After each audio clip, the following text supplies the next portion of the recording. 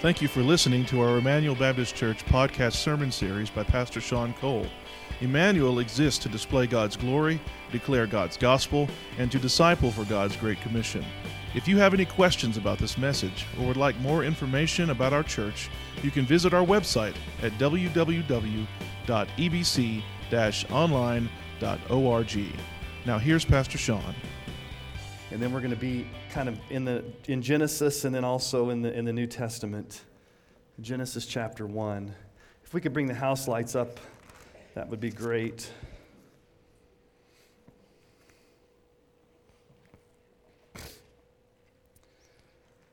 Well, on December 7th of this past year, the Assembly Hall erupted in applause when Canada unanimously passed a law called C4. That law went into effect this week. C4, the Canadian law. Basically, the law makes it punishable up to 5 years in prison if you engage in any type of what they call conversion therapy. Now, you may ask, what's conversion therapy? What is that? Well, in the law, they describe conversion therapy. Conversion therapy means a practice, treatment, or service designed to, and listen to this, A, change a person's sexual orientation to heterosexual. B, change a person's gender identity to cisgender. C, change a person's gender expression so that it conforms to the sex assigned to the person at birth. D, repress or reduce non-heterosexual attraction or sexual behavior. E, repress a person's non-cisgender gender identity. Or F, repress or reduce a person's gender expression that does not conform to the sex assigned to the person at birth. Now, this may not make a lot of sense to you, but basically the law is ambiguous, the language is vague, and sadly in Canada, it was promulgated by the conservatives. I was on a conference call Thursday with the pastor in Canada who was in prison during COVID. He's the pastor who kind of brought this whole thing up and asked, his leadership got this on John MacArthur's radar screen, and so James Coates, who's the pastor in Canada, basically told us in this conference call on Thursday that this potentially is not necessarily geared towards pastors in the pulpit, but it could be. Basically, it's Canada's way of virtue signaling to the world that they are progressive. But in the preamble to the law, it says something very telling. In the preamble to this law, it clearly states this, that if heterosexuality, cisgender identity, and gender expressions that conform to the sex assigned to a person at birth, those things are a myth and can cause great harm to society. And thinking that there's only one biological sex and thinking there's such a thing as heterosexual, cisgender norms is dangerous to society, and it promulgates myths and stereotypes. So, pastors today in Canada decided to go full bore and preach on this issue right out the chute. James Coates told us on the conference call, why wait 5 years? The law passed this week, let's just go for it. So they're preaching on this today in Canada, God's definition of human sexuality. James Coates, the pastor in Canada, John MacArthur, you know who John MacArthur is. He's made a call out to American pastors to stand in solidarity with our Canadian brothers and sisters who are finding it very difficult to express Christian truth. Now, here's the reality. What happens in Canada may sound very far off to you. It may sound distant. You know, Canada's our neighbors to the north. We don't think much about Canada. What does that have to do with us? Well, let me just tell you this. The same worldview that passed those laws in Canada are the predominant worldview in our culture today. That same worldview is dominant in our culture today. We live in a godless, secular world that flagrantly rebels against God and His authoritative word. So what we're going to do this morning is we're going to see, what does God have to say about human sexuality? This is more of a topical sermon as opposed to a verse-by-verse exposition, but we will be diving into some texts. But I want to address this topic this morning by addressing three major issues, three major sections. So here's the first. What does God have to say about human sexuality and marriage? What does God have to say? That's the most important question. It doesn't matter what law Canada passes, or what a Hollywood starlet posts on Instagram, or what a college professor may push in the classroom, or what a progressive politician says. It does not matter what those people say about the definition of marriage and human sexuality. The most important definition is, what does God say about it? His voice is the one that matters most. So let's hear what God has to say. Let's go back to the very beginning. This may seem very basic, but your children and grandchildren are growing up in a world of confusion. Genesis 1:26 and 1:27. Genesis 1:26 and 27. Then God said, "Let us make man in our image, after our likeness, and let them have dominion over the fish of the sea, and over the birds of the heavens, and over the livestock, and over all the earth, and over every creeping thing that creeps on the earth." So God created man in his own image. In the image of God, he created them, male and female, he created them. God's plan from the very beginning was to have two distinct biological sexes. Not just genders, but two distinct biological sexes, male and female, so that those two would come together in a covenant, lifelong marriage. Notice in your Bible, they're called male and female. Male and female. That denotes anatomy and sexuality. I don't want you to get lost in the forest for the trees here.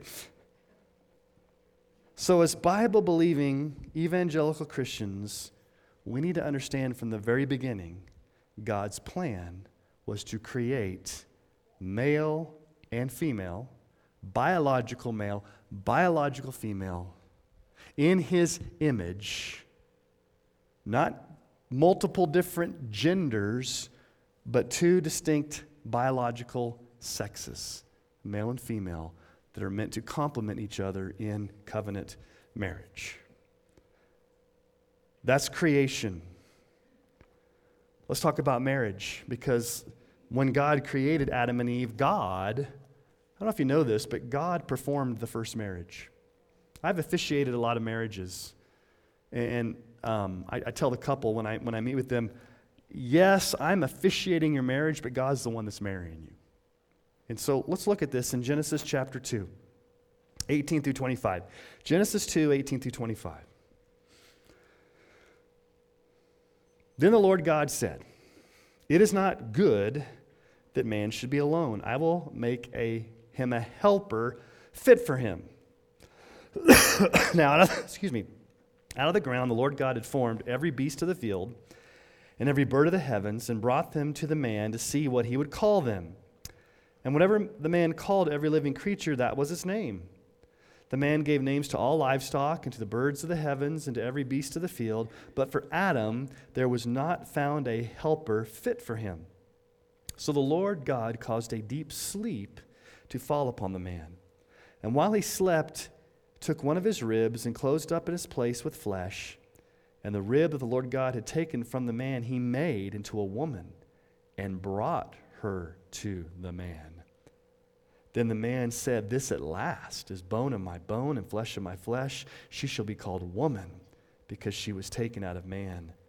Therefore a man shall leave his father and his mother, and hold fast to his wife, and they shall become one flesh. And the man and his wife were both naked, and were not ashamed. In my years as pastors, I've had couples come to me that were living together before marriage and say, why do I have to have a piece of paper from the government to prove that I'm married? What's the big deal about marriage? Why can't we just live together? Why do we have to go through all this ceremony? Why can't we just live together and call it good? How do we deal with the so-called gay marriage, the issue of two people of the same gender being married? How do we as a church address these cultural issues? And so what I'm going to do is I'm going to give you a definition of marriage. This is not my definition. This is God's definition. So what is marriage? Okay. Again, you may think, Pastor Sean, you're being so basic. You're being so elementary. And sadly, that's the point. In today's culture, I have to be basic and elementary to go back to what God says because there's so much confusion. What is marriage? Marriage is a lifelong and sacred covenantal bond between one man and one woman, instituted and defined by God alone. Let me just repeat that. It's lifelong. It's a sacred covenant between one man and one woman, instituted by God and defined by God alone. And so our culture doesn't quite understand this. Do we have the right to redefine marriage any way we see fit? Can we override God and His sovereignty, what He's done in creation by creating one man and one woman and how He's defined marriage? Do we have any right whatsoever to override what God has said? Absolutely not. But we live in a culture that has no care for what God has sovereignly ordained. Now, there's a lot of things that can be said from this passage about marriage, but I want to just focus on one key truth. One of the key truths from this passage is that marriage is sacred. Marriage is sacred. I love this passage of Scripture because I want you to understand that God is the one that performs the first marriage ceremony. So basically God says it's not good for Adam to be alone. I'll make a helper suitable for him. And then God takes Adam to this very painful naming exercise to name the animals. Duckbill platypus comes by. That's a weird looking thing. Giraffe comes by. I'll call that giraffe. Hairy orangutan comes by. Close, but no cigar. All these different animals. And Adam's like, this ain't going to do, God. These are animals. These aren't things like me. And then what does God do? God puts Adam into a deep sleep. And then if you look at verse 22, the rib that the Lord God had taken from the man, He made into a woman and brought her to the man. Did you catch it? God brought her to the man. Picture it this way. God walks Eve down the aisle. God walks Eve down the aisle and presents her to Adam, who has gone through this naming exercise. And then what you have in the Bible is the very first eruption of poetry ever in the history of the world. Let me give you the Hebrew translation of this at last. Woohoo! Literally, that's what it is. Woohoo! This at last. Bone of my bone, flesh of my flesh, she shall be called woman because she was taken out of man. At last. At last. Bone of my bone, flesh of my flesh. They're equal. It's bone of my bone, but she's not a different species. She's not an ape. She's not a giraffe. She's a human being. But she's also very different. She's a woman. She shall be called woman because she was taken out of man. It's very significant that Adam names her woman. She shall be called woman. When Adam names Eve, it shows from the very beginning God's design in a marriage is for the man to be the spiritual leader. Doesn't mean that he's basically is abusive or that he is dominating, but it does mean that God's order of creation is that the husband be the spiritual leader of the family. And so what we need to remember here is that God is the one that sets the rules. It is a sacred union. a sacred union. Now, I'm going to say something that's controversial, and we may already be cut off of Facebook, I don't know, or YouTube. Hear me very clearly. If God defines marriage between one man and one woman, there is no such thing as same-sex marriage. It's an oxymoron. You cannot put same-sex in front of the word marriage and have it be a marriage. It's not a marriage. God defines marriage as between one man and one woman. And any definition that deviates from that is not a biblical definition of marriage. So please be careful how you speak. I don't use the word same-sex marriage. I use the term so-called same-sex marriage. I know it's a semantic ploy, but I do not want to give into the culture who's already basically seeded ground that says this is marriage. Now, yes, Obergefell and Hodges, which came out in 2015 with the Supreme Court case, they made it legal across the land. Again, it doesn't matter what governments or cultures or all that stuff happens. What matters is what God says about it. And some of you will say, well, Jesus never said anything about homosexuality. I'm just going to stick with what Jesus said. Well, Jesus did not specifically address homosexuality, but I want you to notice what Jesus said in Matthew 19, 4-6. Jesus answered, "Have you not read that he who created them from the beginning made them male and female? And said, therefore a man shall leave his father and his mother and hold fast to his wife, and the two shall become one flesh. So they're no longer two, but one flesh. What therefore God has joined together, let not man separate." Notice what Jesus says there. Have you not read? What does Jesus appeal to? The written scriptures. Jesus doesn't appeal to popular opinion or to the opinion polls or to anything else. He says, have you not read? I'm going all the way back to the written scriptures in Genesis that we just read. And then also in that passage of scripture, Jesus says, from the beginning. Have you not read from the beginning? In other words, this is God's ordained plan from the beginning. One man, one woman, created in the image of God, coming together in a lifelong covenant marriage. This is written, Jesus says, in the Scriptures. So Jesus has the highest value of the authority of Scriptures. And then he says, this is from the beginning. And then he talks about the permanence, the sacredness of marriage. What God has joined together, let not man separate. So God sets the rules. God defines the terms. Now, this puts us in the crosshairs of culture, and we need to be very careful because our culture does not want to hear this. They don't want to submit to an authority other than themselves. They don't want to submit to what God says. And we're bombarded every day with different voices from media, culture, telling us this. You Bible-believing evangelical Christians are bigoted, you're hateful, you're narrow-minded, and you need to be silent. Don't be so hateful. And we need to realize that that's going to happen.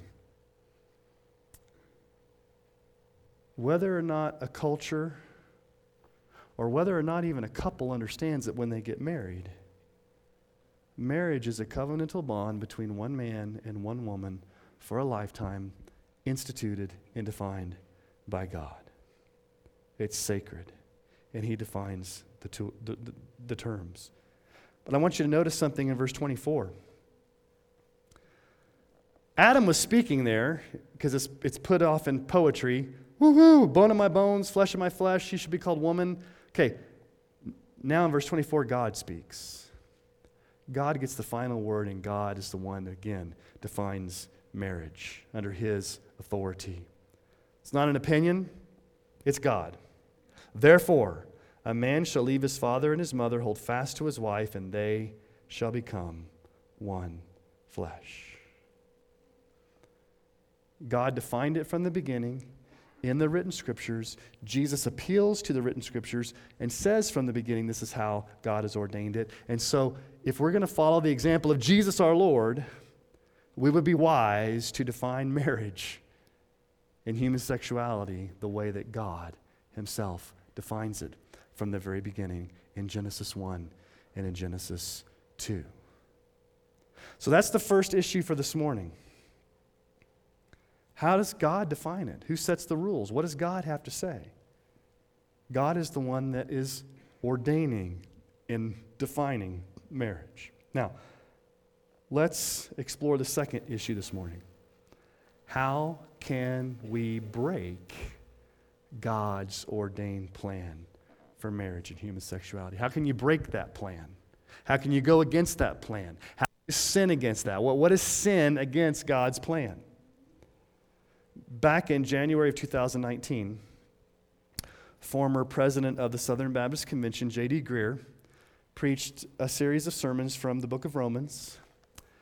And in Romans chapter 1, which deals with the issue of homosexuality, he said this, and it got him into a lot of hot water. He said, quote, "We ought to whisper about what the Bible whispers about, and we ought to shout about what it shouts about. The Bible appears more to whisper when it comes to sexual sin compared to its shouts about materialism and religious pride." This is the president of our Southern Baptist Convention saying the Bible whispers about sexual sin. Sadly, our current president, Ed Litton, this is a discussion for another time, has patently plagiarized J.D. Greear, plagiarized his sermons. You can go on YouTube and see these sermons side by side. He said the same thing, plagiarizing J.D. Greear. So the past president of the Southern Baptist Convention, the current president of the Southern Baptist Convention have both said publicly that the Bible whispers about sexual sin. So let me just ask the question, does the Bible whisper about sexual sin? Or does it shout? Well, let's go to the New Testament and see a very important passage of Scripture from Paul in 1 Corinthians chapter 6. So let me invite you to turn to 1 Corinthians chapter 6.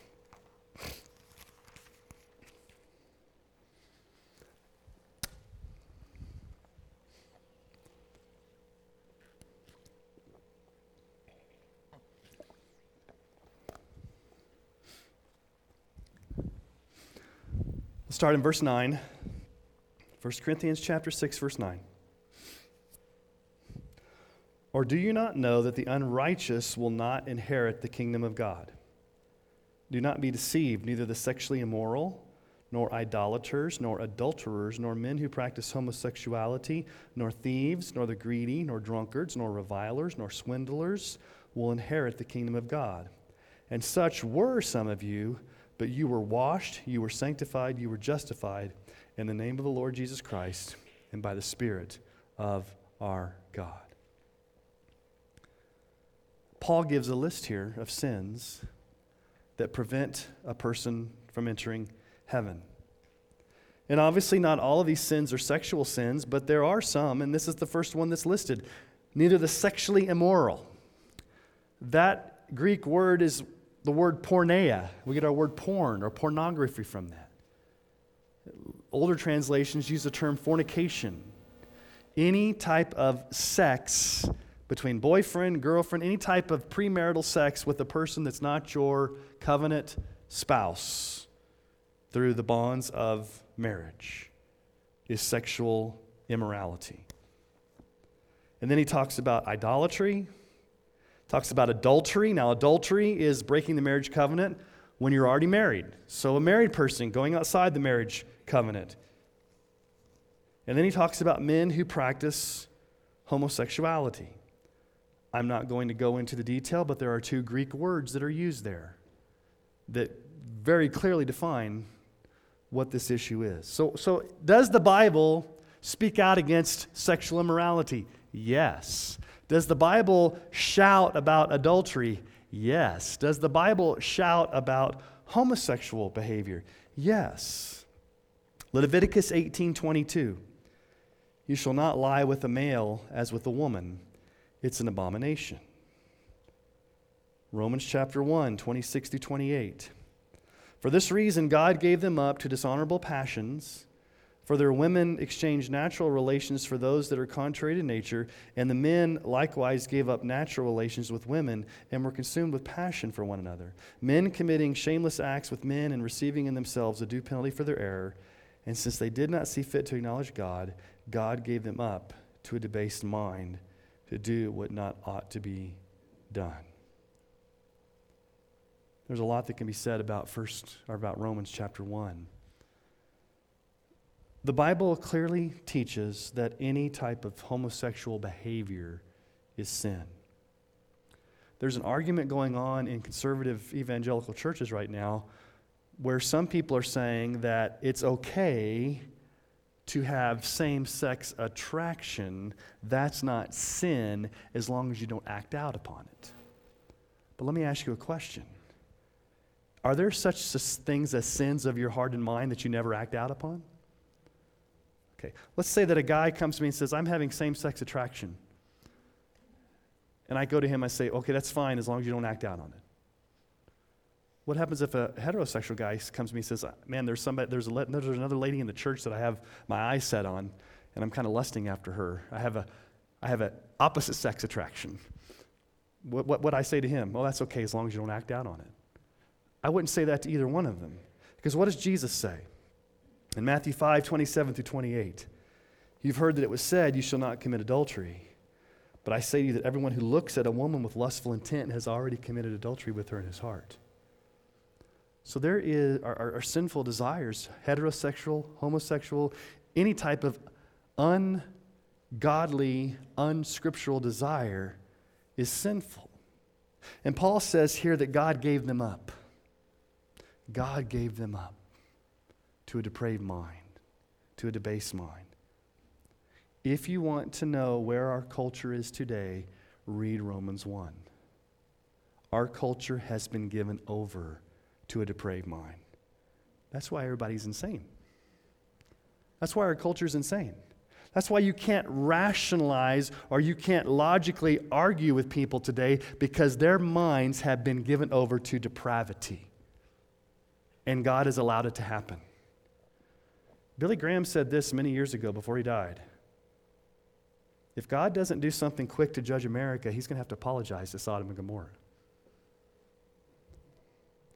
That's Billy Graham. We're living in a culture of a depraved mind, a debased mind, a people that can't think straight. 1 Timothy 1:9-10.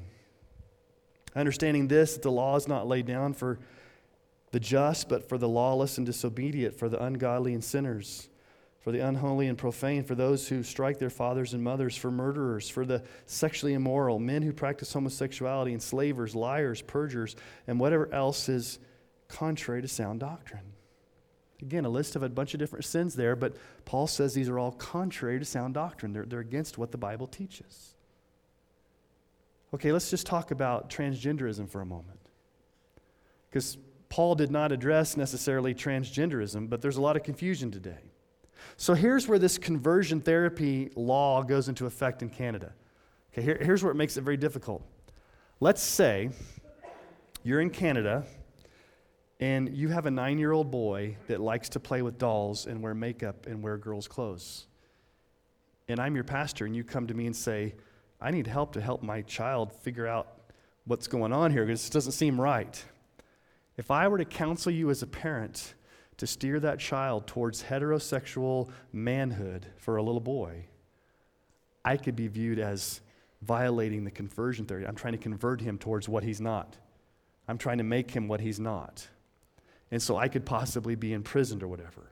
And so not just pastors, but parents are going to really struggle in Canada with any type of discipleship, any type of counseling that you try to counsel a person away from homosexuality, away from sex change at early ages. You could be viewed as harmful or dangerous or bigoted. There's a book written right now for 4-year-olds. I don't know if you've ever read it. You probably haven't. Hopefully it's not in our library, but it's called The Gender Fairy. For 4-year-olds. And it states this: only you determine whether you're a boy or a girl. No one can tell you. This may sound crass, but let me say it.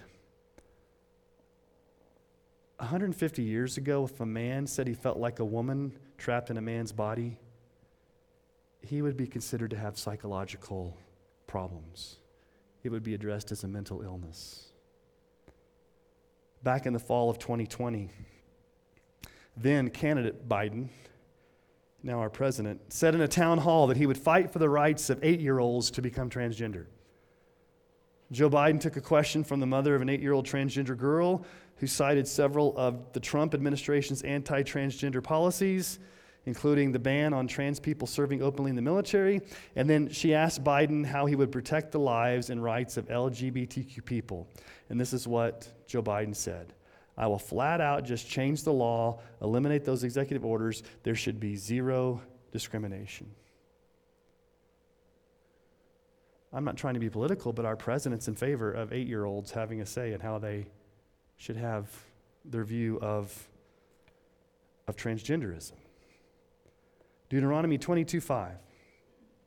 "A woman shall not wear a man's garment, nor shall a man put on a woman's cloak, for whoever does these things is an abomination to the Lord your God."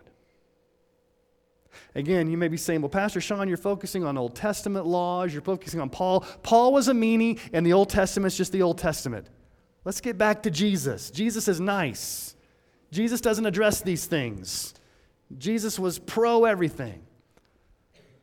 Are you so sure about that? Mark 7:21-23. This is Jesus.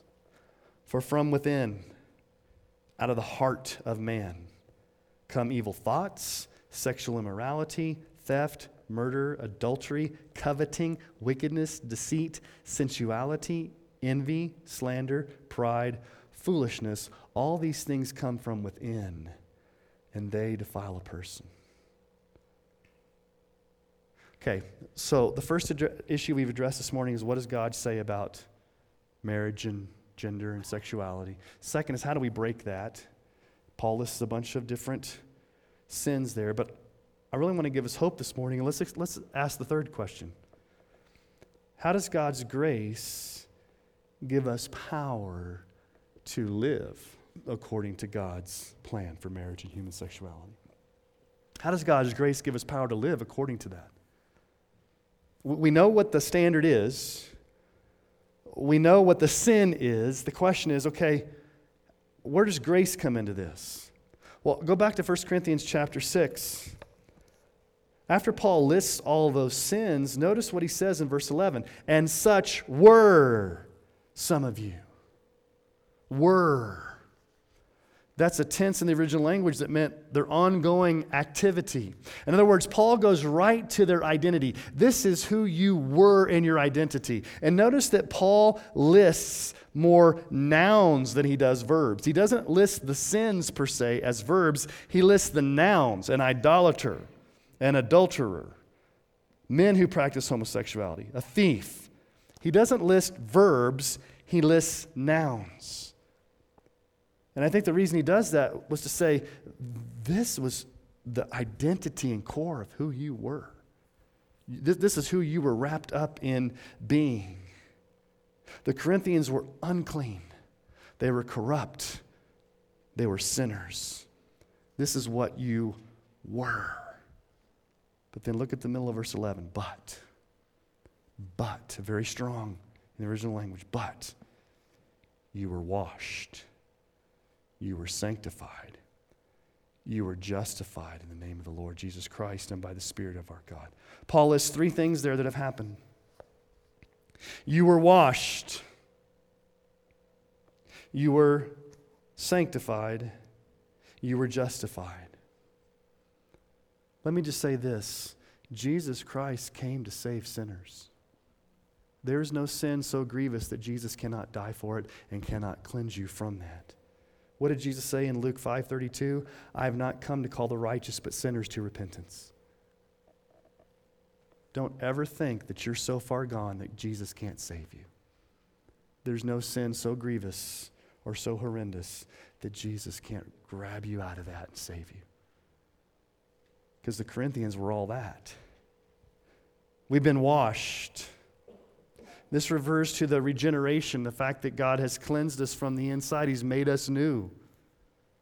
2 Corinthians 5:17, therefore, if anyone is in Christ, he's a new creation. The old's passed away, behold, the new has come. Titus 3:4-5, but when the goodness and loving kindness of God our Savior appeared, he saved us not because of works done by us in righteousness, but according to his own mercy, by the washing of regeneration and renewal of the Holy Spirit. We've been washed. You've been internally cleansed. You've been transformed from the inside out. You're no longer the same person. That's what you were, Paul says. And not only that, he says, you were sanctified. You were set apart as holy. You were made a saint. You were cleansed. You were set apart. It carries the idea that we have fellowship with God. We're holy. And then we've been justified. We've been declared forever not guilty before the very throne of God. We have the righteousness of Christ credited to us so that we're forever accepted before God's throne. And the way it's worded here in the original language is these things happened to you at a point in time, and they were definitive. They were instantaneous. And God is the one that did those to you. This is what you were. This was your identity before. But something transformative has happened. You've been washed. You've been sanctified. You've been justified. You know what the Bible calls this? Conversion. Biblical conversion. It's interesting they use the term conversion therapy. What does conversion mean in the Bible? It means to undergo a radical change from the inside out where God has changed you. He's washed you. He's cleansed you. You've been converted. You've been changed. You're no longer the same person. So here's the point that we need to be very careful that we understand this. If you claim to be a Christian and you continue to live in unrepentant, habitual sins like these that define you, you need to ask yourself, has this truly happened to you? Have you been changed? Have you been transformed? You see, a life of transformation results in obedience. You can't say I'm a Christian and continue to live in habitual sin. It's impossible. Paul says this is what you were. You've been washed. You've been sanctified. You've been justified. 1 John 5:2-3. By this we know we love the children of God when we love God and obey His commandments. For this is the love of God, that we keep His commandments, and His commandments are not burdensome. Now here's where it gets very difficult, and this is where I need to give a lot of pastoral care and understanding. Those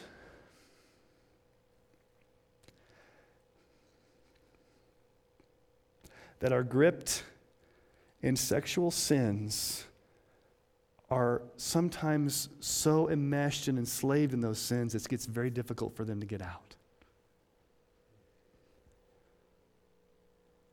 I've talked to parents whose children have become homosexual and the difficulty it is for them to understand the depth. So see, here's the thing. Sexual sins are like no other sin because they go to the core of your identity and they mesh you with another person. So to separate yourself out of sexual sin is very painful and it's very difficult.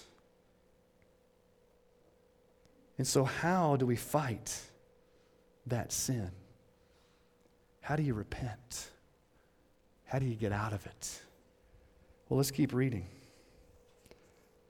Let's go down to verse 18. What does Paul say? He's still talking about sexual sin here.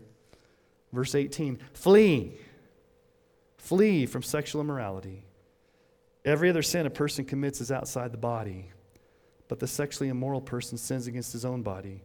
Or do you not know that your body is a temple of the Holy Spirit within you, whom you have from God? You are not your own, for you were bought with a price, so glorify God in your body.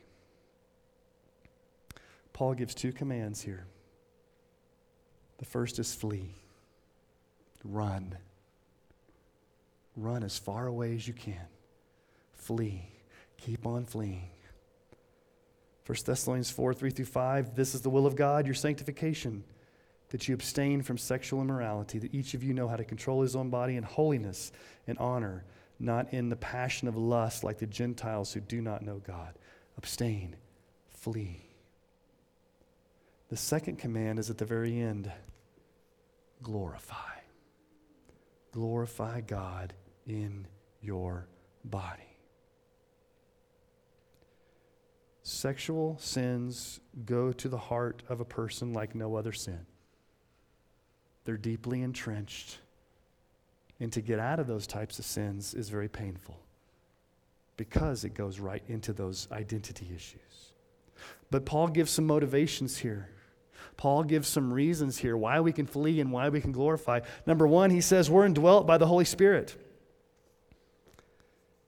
Do you not know that your body is a temple of the Holy Spirit who's within you? The Holy Spirit lives inside of you. You would think it very shocking to commit sexual sin on this stage in the sanctuary here in the church. You'd say, that's shocking, Pastor Sean. But in essence, the Bible says we're the sanctuary wherever we go because the Holy Spirit lives in us. He dwells in us. And then Paul also says, as a Christian, you belong to God. You belong to God.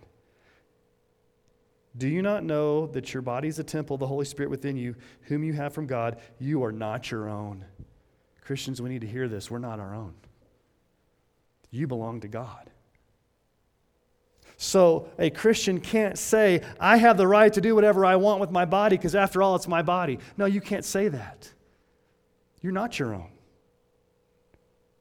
Why are you not your own? Well, here's the last thing Paul says. You're not your own, not only because the Holy Spirit lives in you, but you're not your own because you were bought. You were bought with a price. And what's the price? The precious blood of Christ. 1 Peter 1, 18-19. Knowing that you were ransomed from the futile ways inherited from your forefathers, not with perishable things such as silver or gold, but with the precious blood of Christ, like that of a lamb without blemish or spot. You're not your own. Jesus paid for you with his body and blood. He's given the Holy Spirit to live within you. So therefore, flee and glorify God in your body. When I have counseled people that are in sexual sin, oftentimes I'll ask I'll cut right to the chase, because you can beat around the bush. And I'll just ask this one question. If they claim to be a Christian, I'll ask this one question. Is what you're doing glorifying to God?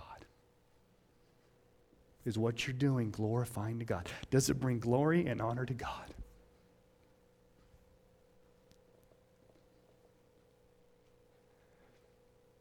The sad thing is when they look me in the eye and say, no, but I'm going to do it anyway.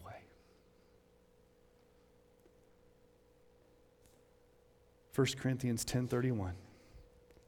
So whether you eat or drink, or whatever you do, do all to the glory of God. Everything to the glory of God. Colossians 3:17, whatever you do, in word or deed, do everything in the name of the Lord Jesus, giving thanks to God the Father through him. We need to stand strong as a church family and as families and as individuals on God's definition of marriage. And we need to remember that everything we do is to his glory alone. And when you live for the glory of God, there's going to be pushback. There's going to be persecution. There's going to be opposition. There'll be labeling, there'll be mischaracterizations. But here's the issue.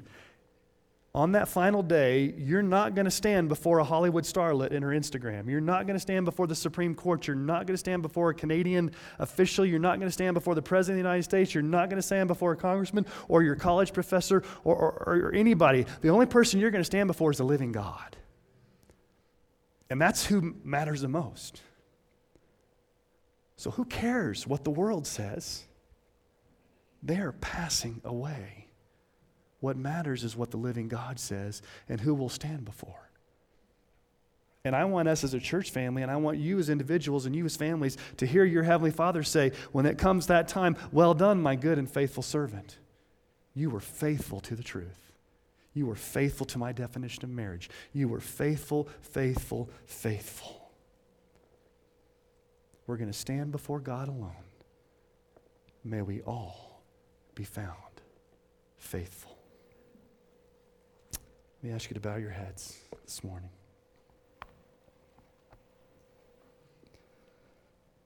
And kind of a difficult message. It's been a little bit harsh, maybe.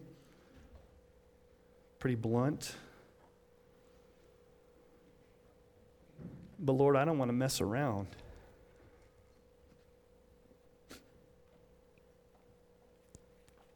There's too much confusion. There's too much rebellion. And if a pastor can't stand up and preach, thus saith the Lord, then what am I doing? Father, we need to hear these truths and not just hear them, but obey them. So Lord, would you give us grace upon grace to walk in the truth?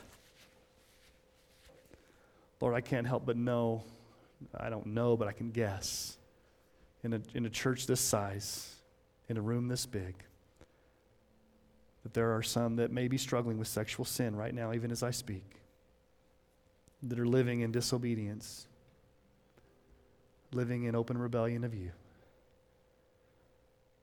Would you give them grace to repent? Would you give them hope that they can be freed?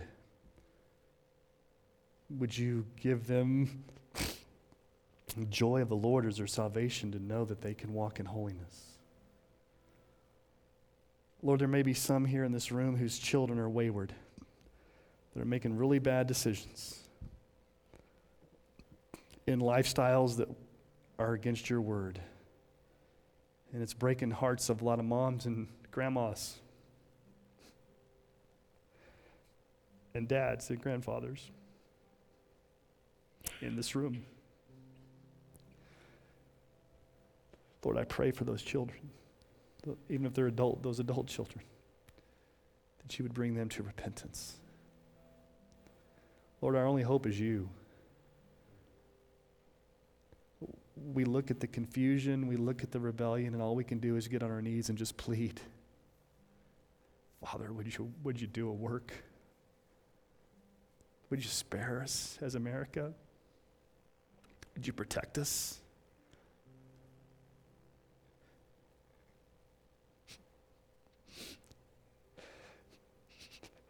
Protect our children. Father, we have such precious children in this church.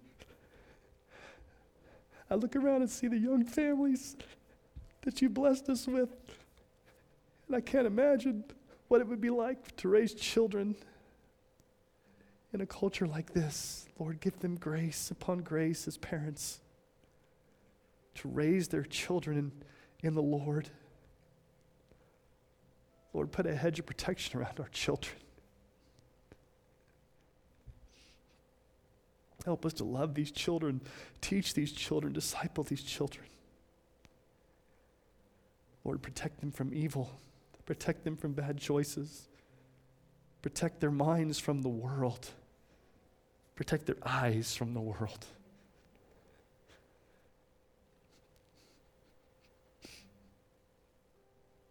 Lord, help us as a church to be salt and light. Lord, we never want to come across as judgmental or angry. We want to speak the truth in love. We want to warn with tears. But Father, there is a line in the sand that we can't cross. So, Lord, what I'm just asking is we need you desperately. Desperately, Lord. We love you. We honor you. We trust you. It's in your name that we pray these things, Lord. Amen.